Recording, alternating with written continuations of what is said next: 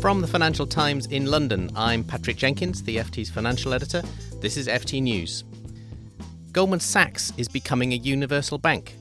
The ultimate Wall Street player is moving into consumer lending and consumer savings. Well, to discuss this extraordinary development, I'm joined by Ben McClanahan, our US banking editor, Martin Arnold, our banking editor, and Sam Theodore, the managing director of Scope Ratings, the credit rating agency. The epitome of the securities firm, Goldman, is turning to consumer lending, consumer savings. It's pretty extraordinary stuff, Ben.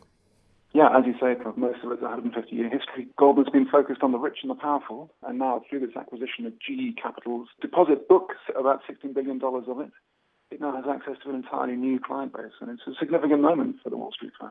And it's promising to be very competitive, paying 1.05% on online instant access deposits, which I think is the highest rate in the market, paying 2% for 5-year money. Why is it going into this whole new area? Well, if you speak to Goldman, the official line is very clear. It's all about funding.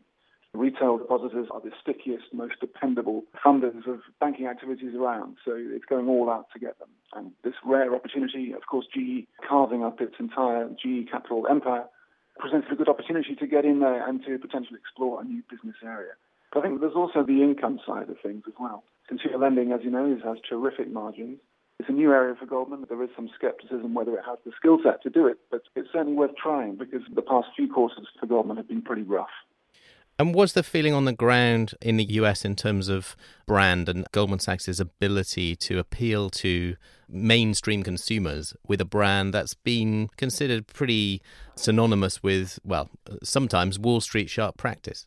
That's right.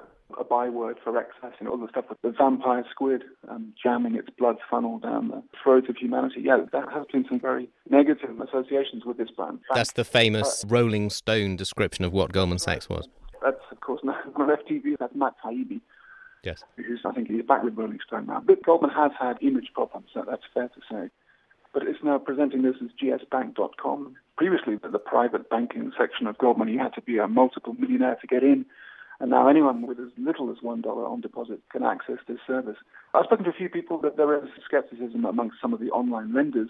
But if Goldman really wants to use this as a springboard into the online lending business, then it could struggle because it just doesn't have the institutional memory to do that. But I think there is a universe of depositors that will be attracted by Goldman's connotations of stability, the fact that it's been here for decades and decades and it's survived the crisis. You can question its tactics to do so, but it's still here, it's still making money. It has enormous associations of wealth and prestige. Well, that's really helpful background there, Ben. Thank you very much for that. Let me bring the debate back to the studio for a moment. Sam, you were listening to what Ben had to say. Do you share that slightly sceptical view that Ben was saying is evident in the US? To some extent, I do, because on the one hand, let's remember that Goldman had real problems during the crisis, and actually to save themselves, they had to ask for a bank holding company status and go under the Fed's lender of last resort umbrella. So it's not like they went through the crisis without being hurt. That's, of course, what gave them the banking license and Exactly. possibly the idea to do this. Exactly. They're having to be regulated as a bank, so maybe why shouldn't they make the most of it? Absolutely. But on the other hand, supervisors all around the world, including the US, are very keen that retail deposits do not end up funding wholesale assets. So they have to pay a lot of attention to the retail deposits going into consumer loans and not into, for example, whatever wholesale activities Goldman does. So from that angle, I would say that the brand value of an online lender funded with retail deposits is probably no better for Goldman Sachs than for somebody else who just gets into the business now.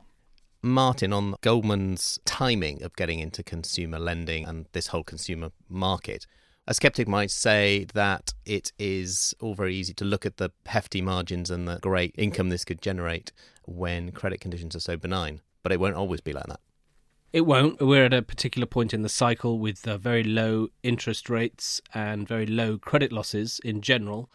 But you could argue that if you're able to lend at 25% to consumers, then you have plenty of room for quite significant loan losses and you'll still make a profit, especially if, as Goldman seems planning to do, by taking deposits, it can undercut the other providers of marketplace lending to consumers. by having cheaper funding.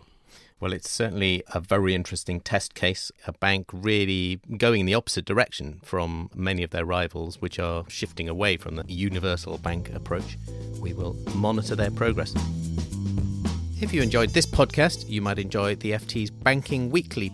You can find this every Tuesday at ft.com/podcasts.